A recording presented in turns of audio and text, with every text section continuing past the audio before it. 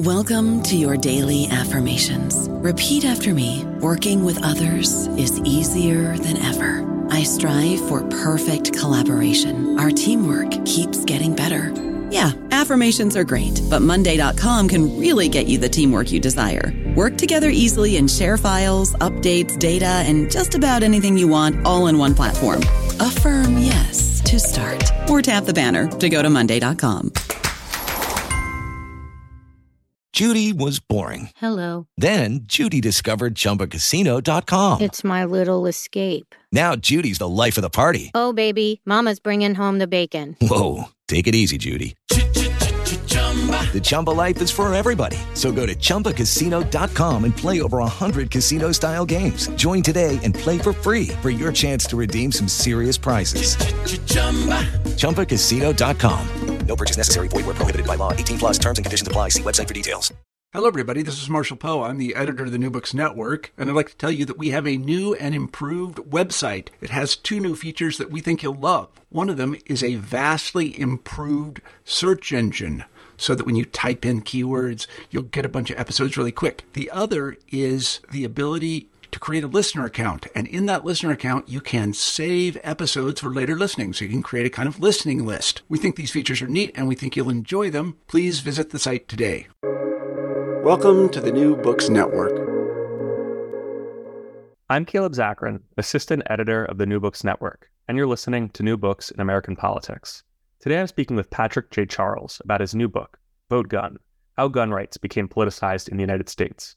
Patrick is senior historian and archivist for the United States Air Force.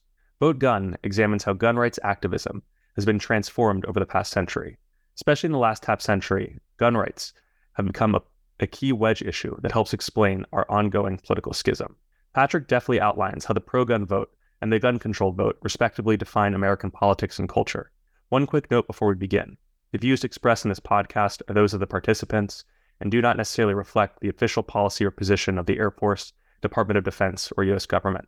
Patrick, thank you for joining me today on the New Books Network. Thank you, Caleb. Of course. Before jumping into the book, I was wondering if you could just tell us a little bit about yourself and your background. Yes, I've been with the Air Force for going on 13 years now as a historian and archivist in different capacities. I've spent most of my time working for different special operations units within the Air Force. Currently, I serve as the Research Division Supervisor at the Air Force Historical Research Agency. Basically, what I do is I lead a team of archivists in safeguarding and researching United States Air Force repository. Just prior to assuming this position, I was what was known as a legislative fellow for the Air Force. So I got to spend 3 years on Capitol Hill doing work for the Air Force in their capacity. And in the process, learned a great deal about the political workings on Congress, which were beneficial to me writing this book. It was quite a timely assignment, I would say. And I was wondering if you could just talk a little bit about, some of the things that led to the writing of this book. Was there any particular conversation, document, or event that made you think that this is a book that needs to be written? Honestly, this was not a book I think I would ever write. I've been writing about the Second Amendment going back to 2009, 2010-ish is when I started getting really deep into the Second Amendment. And the more I researched, the more I wanted to know is how did we kind of get to where the position we are at today, where we're so divided, where even we can't even have a discussion about history without it raising huge disagreements and red flags between people. So in 2014, while I was pursuing my LLM at the Queen Mary University in London, I had to write 2 dissertations, and one of them I decided to write on this topic, which was basically what I call the Second Amendment in the 21st century, and just trying to understand, the political talking points, why people have taken sides, why did Republicans overwhelmingly support gun rights, and why did Democrats overwhelmingly support gun control? Obviously, neither party is a monolith completely, but the more we have progressed, the more that divide has been increasing, those gaps, so much so that, it's really hard to find moderates on either side of the aisle in this. So when I was writing my book, which preceded this was Armed in America, and it published in 2018. My original idea in researching all this, because a lot of it coincided, was to basically do a macro history on the politics of gun rights and gun control and where we're at today, going through the 2016 election between Donald J. Trump and Hillary Rodham Clinton. But I just kept finding more and more information that led me to believe that to do such a book would be thousands of pages. And more importantly, there was a story of the early to mid 20th century that hadn't really been told to the detail that it needed to be told. People had skipped over it. Also, there was this ongoing myth that the NRA as we know it today, which fights against most gun controls, I would say basically all gun control, but was born in the late 1970s for this viewpoint of being more of a Second Amendment absolutist. But it turns out in my research, and the more I came to find out, is that was completely untrue, that the NRA, going back to the 1920s, was adamantly against most gun controls. And much of what we know about the NRA, that it was a supporter of moderate gun controls, which a lot of scholars had said prior to me writing my book, is that it was patently false. It was actually propaganda that the NRA had put out to try to continue to politically straddle both sides and benefit greatly politically from its opposition to gun control on one side, but at the same time, getting support from gun rights supporters and firearms owners saying, hey, we're an ardent defender of the Second Amendment. But, we'll get into that. But, there basically became an inflection point where the NRA could no longer politically straddle both sides, and it had to choose one or the other, and then choosing being, adamantly against gun control. So I was wondering if you could, sort of picking up on that, talk a little bit about the history of gun control leading up to the 60s. And then once we, we'll get more into the specifics of some of the debates around the 60s and the 70s.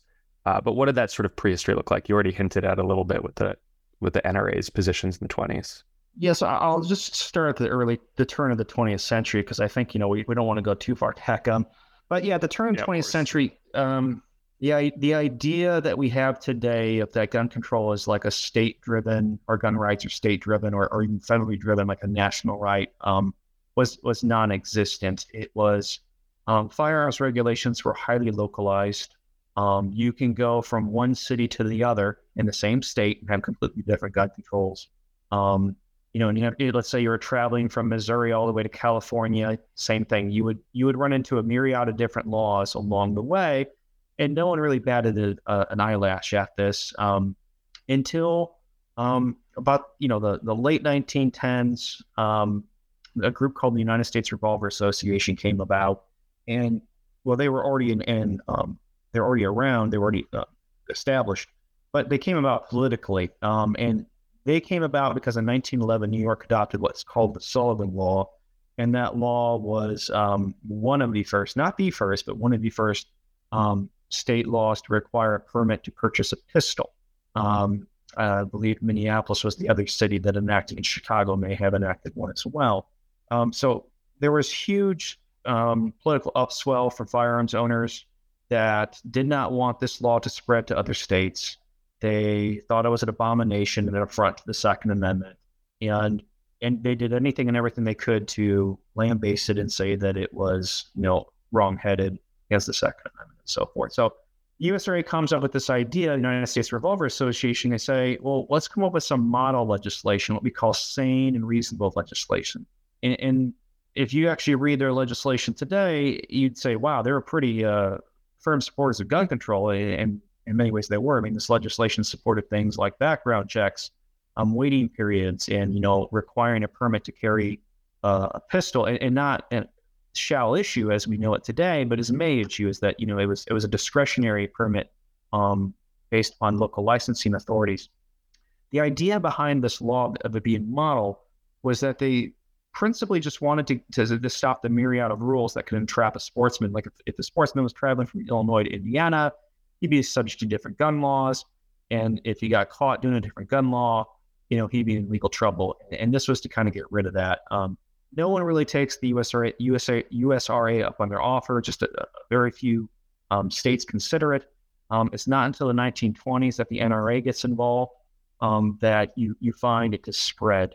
And the NRA basically adopts USRA's model legislation wholesale, and that's because Carl Frederick, who was an officer of both organizations, and again, they were able to basically just take this legislation and run with it. I think at the end, they may have gotten, I haven't done a really good tally, but at most 40% of the states adopted some form of what they called the Uniform Firearms Act at the time, that basically, again, established these model laws.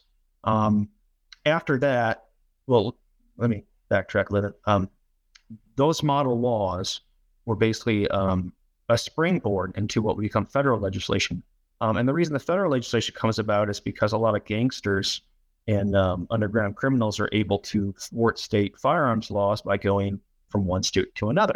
The pursuance of federal law to address this problem is taken up. However, almost immediately, as soon as the federal government takes it up, the NRA is adamantly opposed to it. They start putting in their magazine, The American Rifleman, that they did not want it to go forward, and for its members to write against it. As time goes on, they decide to kind of come aboard on it, but only if they can write the legislation. And they effectively do that. They basically get the opportunity to draft the bill and get it forward, and they say to the public or to their constituent firearms owners and say, this is a great bill, get me back, and it gets passed. But the bill really doesn't do anything to stop law-abiding or a reasonable person from accessing firearms. It really was only geared towards gangsters. And with that said, firearms fatalities continue to happen all across the country, and the federal government wants to do more. And they think, well, the best way to do this is if we pass a law registering pistols, perhaps long guns. But they really want to go after pistols because more than 3/4 of all firearms-related deaths in the 1920s and 1930s are due to pistols. So they're hoping to get the NRA on board with this. The NRA is opposed to it. It is a long, drawn-out process of roughly 3.5 years of fighting between the Department of Justice and the NRA. And in the end, the NRA wins, convinces Senator Royal Copeland of New York that it was in the government's best interest if they draft the legislation, which they did. And their legislation goes forward. And there was actually a provision in that legislation that would have negated the National Firearms Act, but for the Department of Justice pointing to the committee and saying, hey, we need to remove that provision.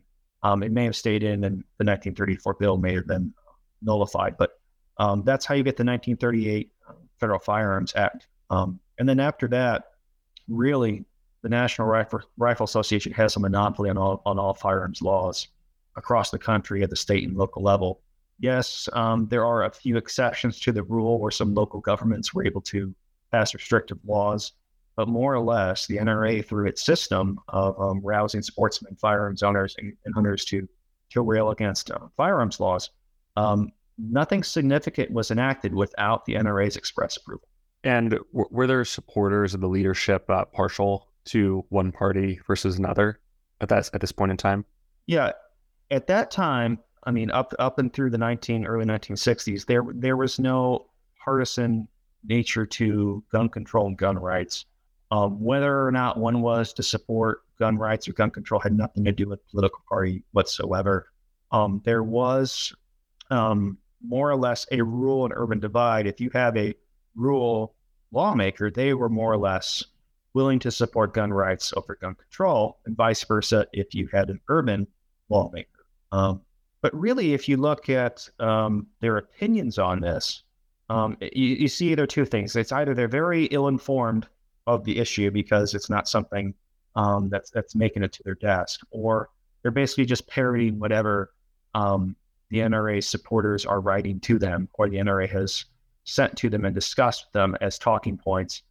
They're not very nuanced. They're not particularly well thought out. In fact, my perusal of lawmakers' opinions, especially on the Second Amendment, has shown they really did not have very good understanding of its history and its left and right parameters. They basically would just say, I support it, or I interpret it as this, and have nothing to back it up. It was a quick one-off, one or two sentences about it, and that was it. So, moving a little bit further ahead in time, if you could discuss the impact of the assassination of John F. Kennedy what impact that had on the gun lobby and just the general debate around guns in the country? If I recall correctly, it was either the day before or not long before. It's in the book. And in New York, the gun rights advocates were about to undo several of, or at least lobbying to undo several restrictive New York gun laws. What ends up happening is after JFK is assassinated, that completely flips on its head, and a number of gun control bills are put forward, and I think only 2 pass. But the attitude in the country quickly goes pro-gun control. And at this time, investigative reporting is really starting to take off. And what investigative reporters are quickly learning is that the reason that America was known for being, I think to quote Ted Kennedy, was first in deaths and last in gun controls, is that the NRA was responsible for undoing or defeating or stalling most gun control bills. They were able to do this before they even got to the committee and kill them through letter writing campaigns.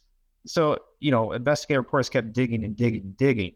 And the NRA was basically outed as what, they would call the gun lobby. Now, the NRA adamantly opposed this label. They were not the gun lobby. They were not paid by gun manufacturers per se, and they made every argument against it. However, if you actually look at their literature going up through the 1940s, they held themselves out to be the gun lobby, and they would often brag about their ability to defeat gun control legislation if they so chose to do so. So, and then lastly, they had a lot of congressional surrogates in place that they could relay information bills that they would then submit or talk to their fellow colleagues about what to and what to not support.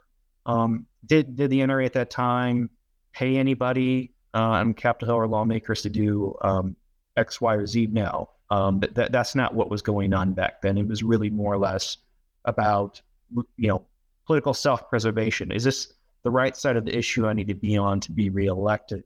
So when Kennedy is assassinated, the NRA has to kind of deal with this new image. They wanted to maintain the image of what they were, which is basically a preeminent patriotic organization in the United States. And, they had letters from presidents and generals saying what a great organization they were. However, what the NRA often left out, always left out, let's put it that way, is that the NRA actually wrote those letters. And then they would send those letters to the lawmakers, the presidents, or the generals and say, can you sign this for us? And then they would publish it in their magazines and look what great things they're saying about us.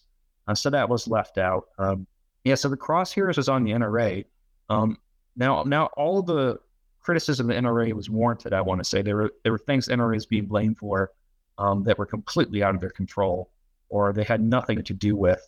For instance, some people would call the NRA extremist organization or say that they supported extremists, but the NRA actually had I don't think it was a bylaw, but you had to basically take an oath of allegiance to join the NRA, and then that oath you denounced any extremist organizations you agree to support and defend the Constitution of the United States. So the NRA was not that at that time, at least. They've become more extremist today, obviously, but not them. They wanted that patriotic label on them that they had earned, especially after World War II. From 63 to 68, what were politicians and political leaders' views on gun control at the time? Well, I think in 1963, because so many lawmakers had put forward different gun control proposals, lawmakers had to get quickly spun up on this issue. Obviously, their staffs would educate them and so forth on the bills and issues. So I think that's one big change that happens right away out of this.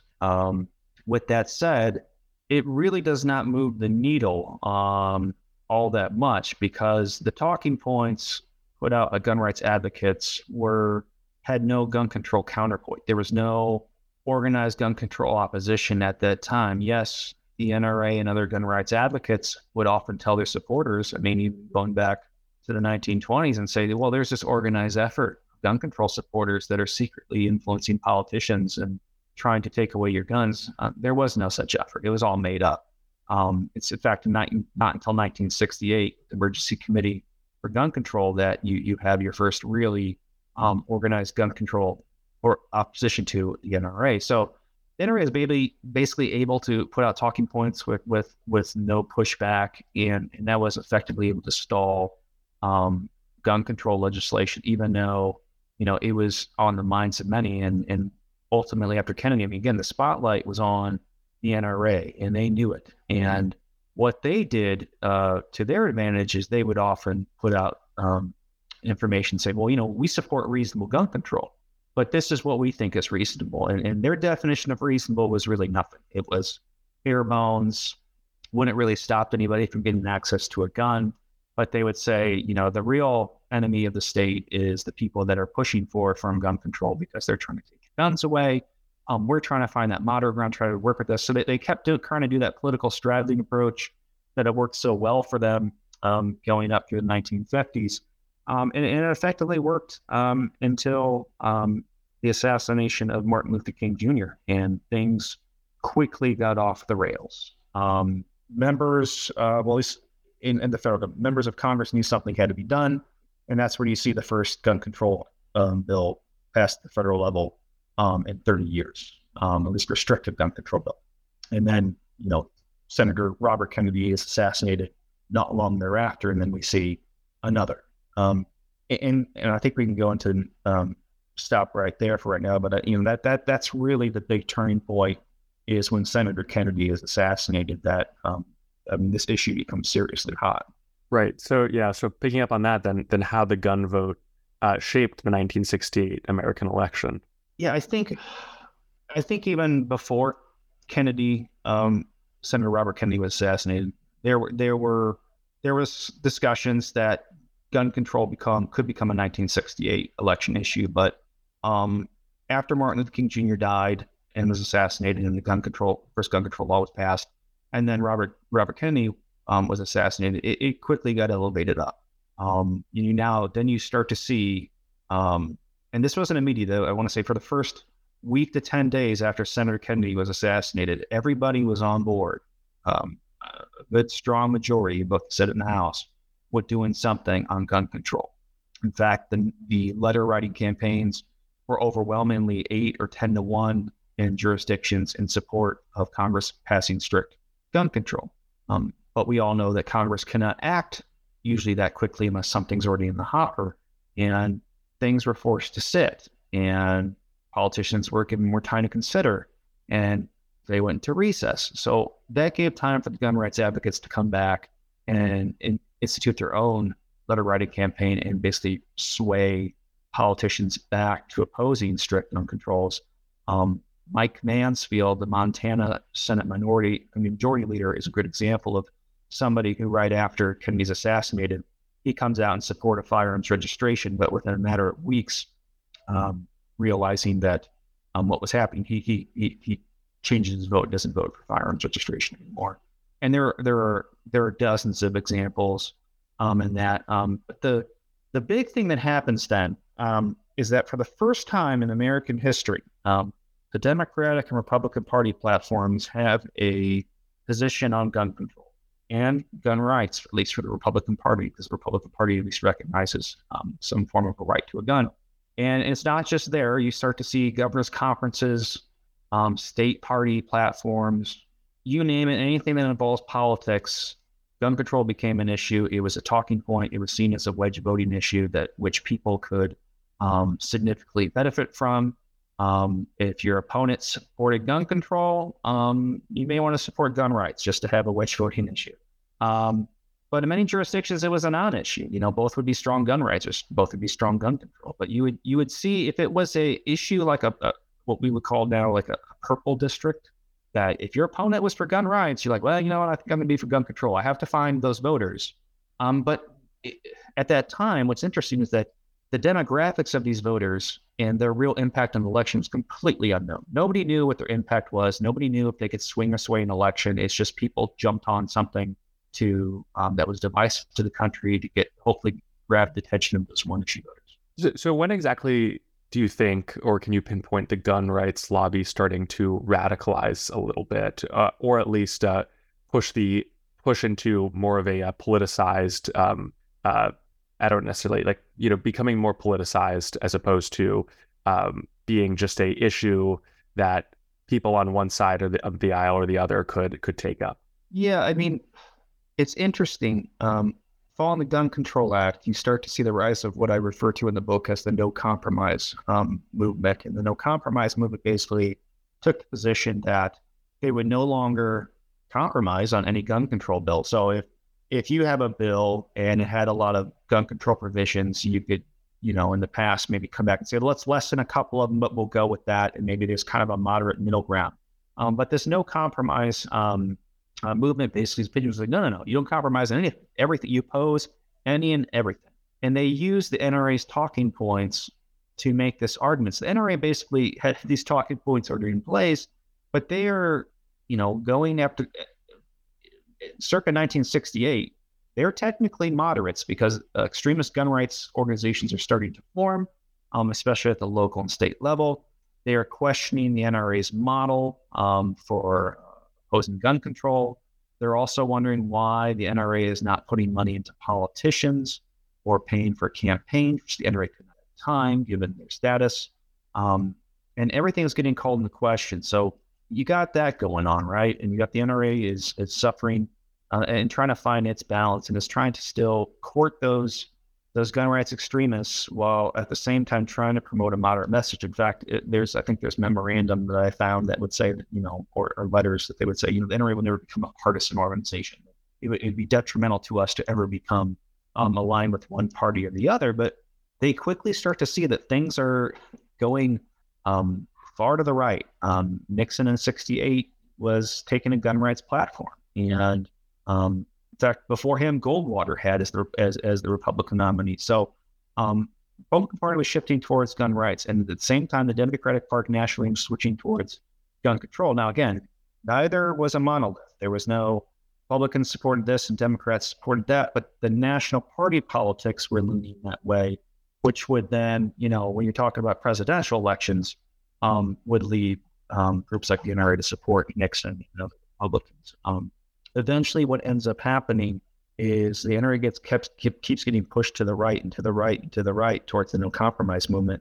That they got there in 1977, but not without them trying to pivot. They tried to pivot and basically stand up a lobbying organization within the NRA that was going to be standalone on its own from the NRA, and the NRA would move its shooting center west.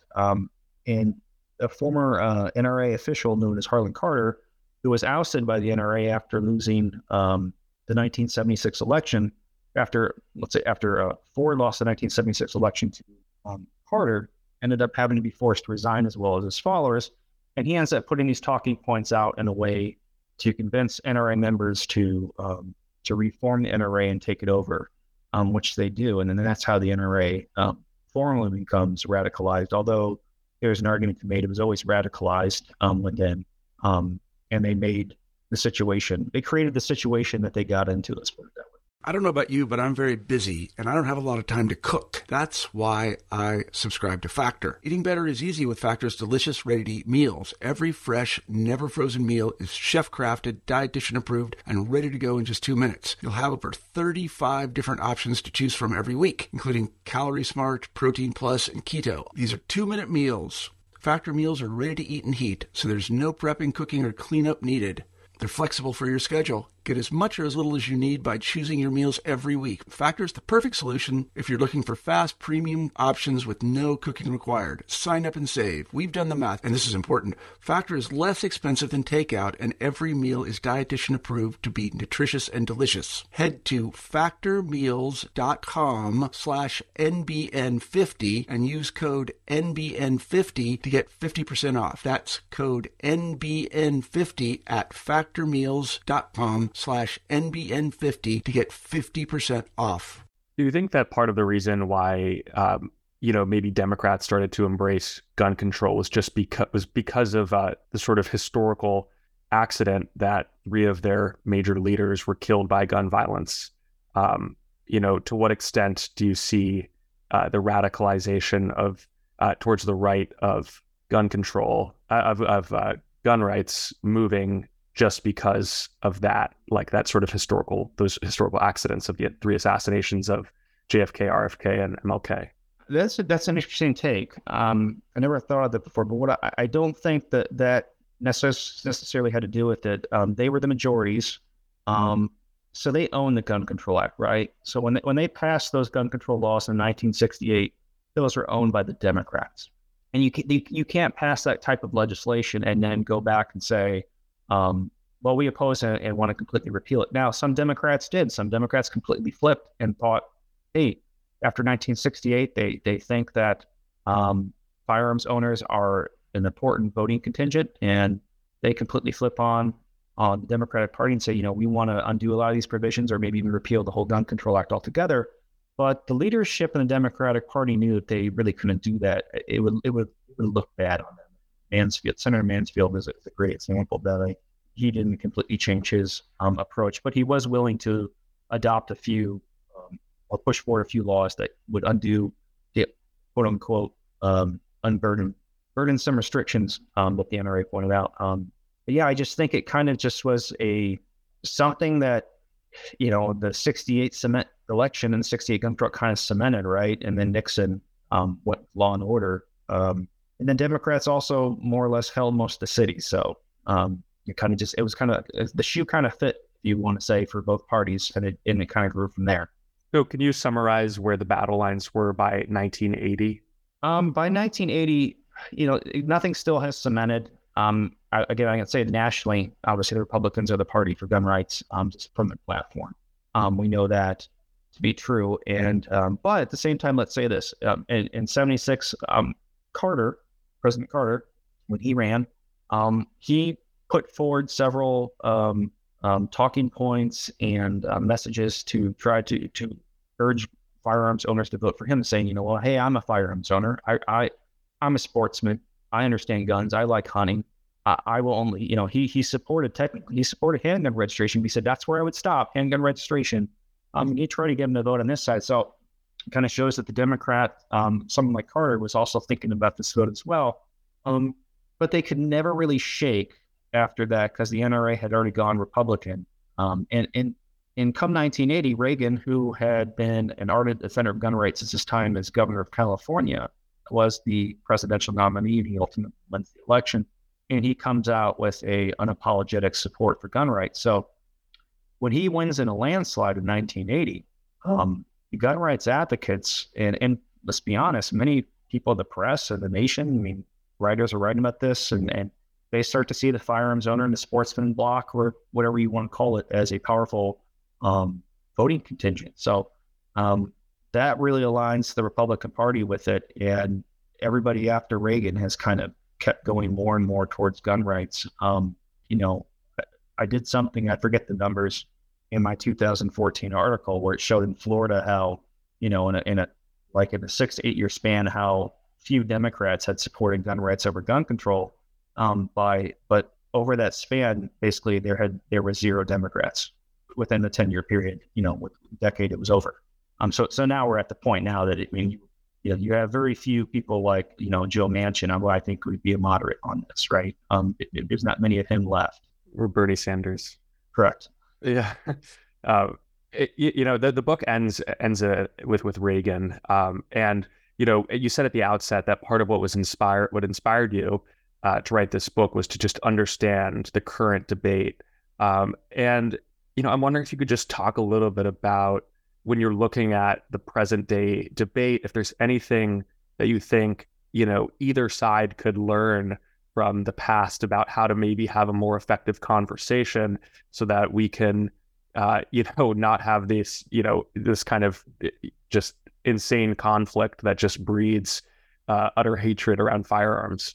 I don't know if this answers your question. Here's what I will say about what this history kind of speaks to me, is that if you go back and if you really read the book and you read the talking points and the arguments for or against gun rights or for or against gun control, the needle has not moved all that much. The same arguments that were being made in the 1911s and 1920s and 30s are still being made today. And that's kind of sad to me, to think that we have not really evolved on this, that people retreat to their respective talking points or their positions And they haven't moved one a bit. When I think what needs to happen really is, you need to have more honest conversations with your gun control support. You need to talk to someone who's gun rights, and vice versa. I know I have those conversations when I go to conferences or speak to people, or even when people find out what I do, we have those conversations. And they need to be had because where we're at today is that you have one party who's just so adamantly for gun rights that they will rubber stamp anything and everything, whether it's removing restrictions on carrying guns in bars while you're drinking, restrictions on blind people carrying guns, removing training requirements, you name it, like things that to me, and for a long time, just common sense. Or, something like a background check, right?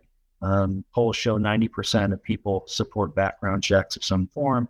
Well, how does that 10% decide for the rest of us that we can have that? And the reason that 10% decides is because it's become politicized to the point that you have a whole party that's against it and one party that's supporting it. So instead of the 90% being listened to, you have a party that's opposing it adamantly. And the NRA could not see the benefit of that, in the 1950s and 60s, but today they realize it. And that division party politics has really prevented us from making the needed reforms that we need to make, or even stopping new laws that have removed restrictions and had made access to firearms easier and more firearms in more places.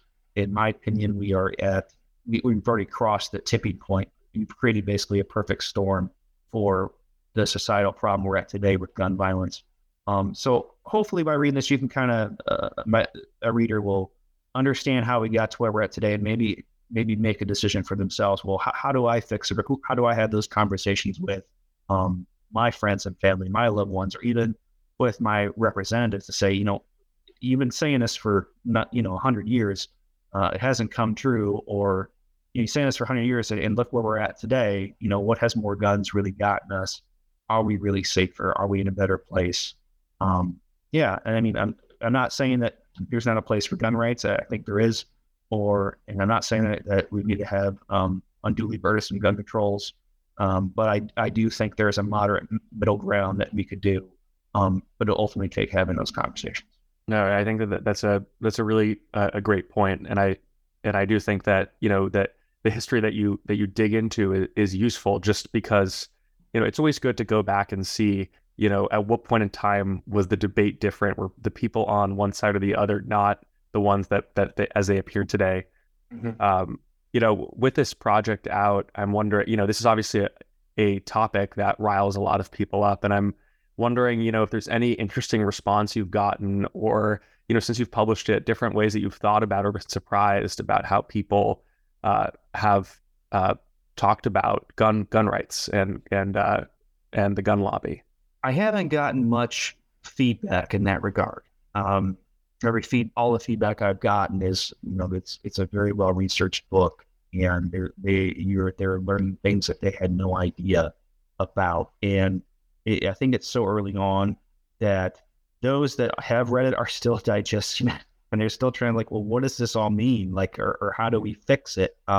Certainly the book tells the story of how we got to where we're at today. And I think, again, I don't think it's my place to say where we should be unilaterally, but my hope is that we at least have those discussions. And I could tell you that the feedback I've gotten is people are starting to think more about this. Whether it's, just politically, as the book points out, is, this whole idea of the sportsman, what they called back then the sportsman voting block, or firearms owner voting people out. I think Clinton was one that once said that, that's who responsible for flipping Congress one year. It's really all a myth. We're so gerrymandered to the point right now, it doesn't, the firearm block doesn't matter. Firearms owner block doesn't matter except for Republican primaries. That's it. That's the impact that they have. But until we've got to this point where we're at with gerrymandering, I would say they really had little to no impact. Once you start digging into the evidence, as I do in my book, about people that allegedly the gun lobby defeated, that's not why they lost. because it doesn't make sense when you compare it to other metrics and you start analyzing the data. So, yeah, I mean, we're at a point, and the only way this is going to change, and I'm probably saying the same with the Democrats and certain gun control provisions, is that we're going to have those hard conversations again. That you got people that are retreating to their corners for the primaries to get that primary election because, they're gerrymandered to the point that once they get past that primary, they're pretty much in. So when they face their opponent, yeah, hope that answers somewhat the question. Yeah, absolutely. The only way the needle has ever moved on any gun control legislation is if a national tragedy puts a spotlight on it and people start talking. Problem is that you only have such a small window to act because the next tragedy will happen or world problem that moves it to something else. So you have a very small window. This is where gun rights has the overwhelming advantage because they've worked so systematically at the state level to undo these restrictions and then sue in the courts to get other restrictions undone. It's been quite fascinating and I would say depressing in a way to watch because it's not a fair fight in any way because once you undo something, if I have a restriction in place and I undo it, it's much harder to ever put that back in place. That's just how history of the law has always worked. When you give people more freedom to do something, when you try to take it away, it causes a lot of anger. And I think you saw that recently with what's happened with the overturning of Roe v. Wade, is that you have a groundswell of anger among women and particularly that are not happy with that decision, and understandably so. I think it was wrong as a matter of both law to overturn it, and I think it's wrong politically to not give women that voice to make that decision. But that's just me. Well, Patrick, thank you so much for being a guest of the New Books Network. I think that, this is a really important book, especially, for the current moment. I highly recommend people go out and check out Vote Gun because, it really just does add that history that is just missing from this debate. And I think that, obviously people always talk about Second Amendment and what did the founders mean and all these things like that. But it's good to also deal with the more recent history of gun rights too, because it really just shows how, the current state that we're in is just not necessarily what the main way of thinking has always been for Republicans or for Democrats or liberals or for conservatives. So I do recommend it for that. So thank you so much. All right. Thanks, Caleb.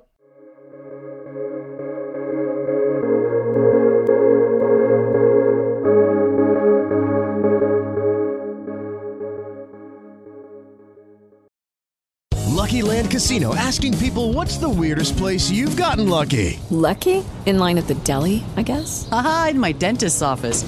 More than once, actually. Do I have to say? Yes, you do. In the car before my kids' PTA meeting. Really? Yes. Excuse me, what's the weirdest place you've gotten lucky? I never win and tell. Well, there you have it. You can get lucky anywhere, playing at LuckyLandSlots.com. Play for free right now. Are you feeling lucky? No purchase necessary. Void where prohibited by law. 18+. Terms and conditions apply. See website for details.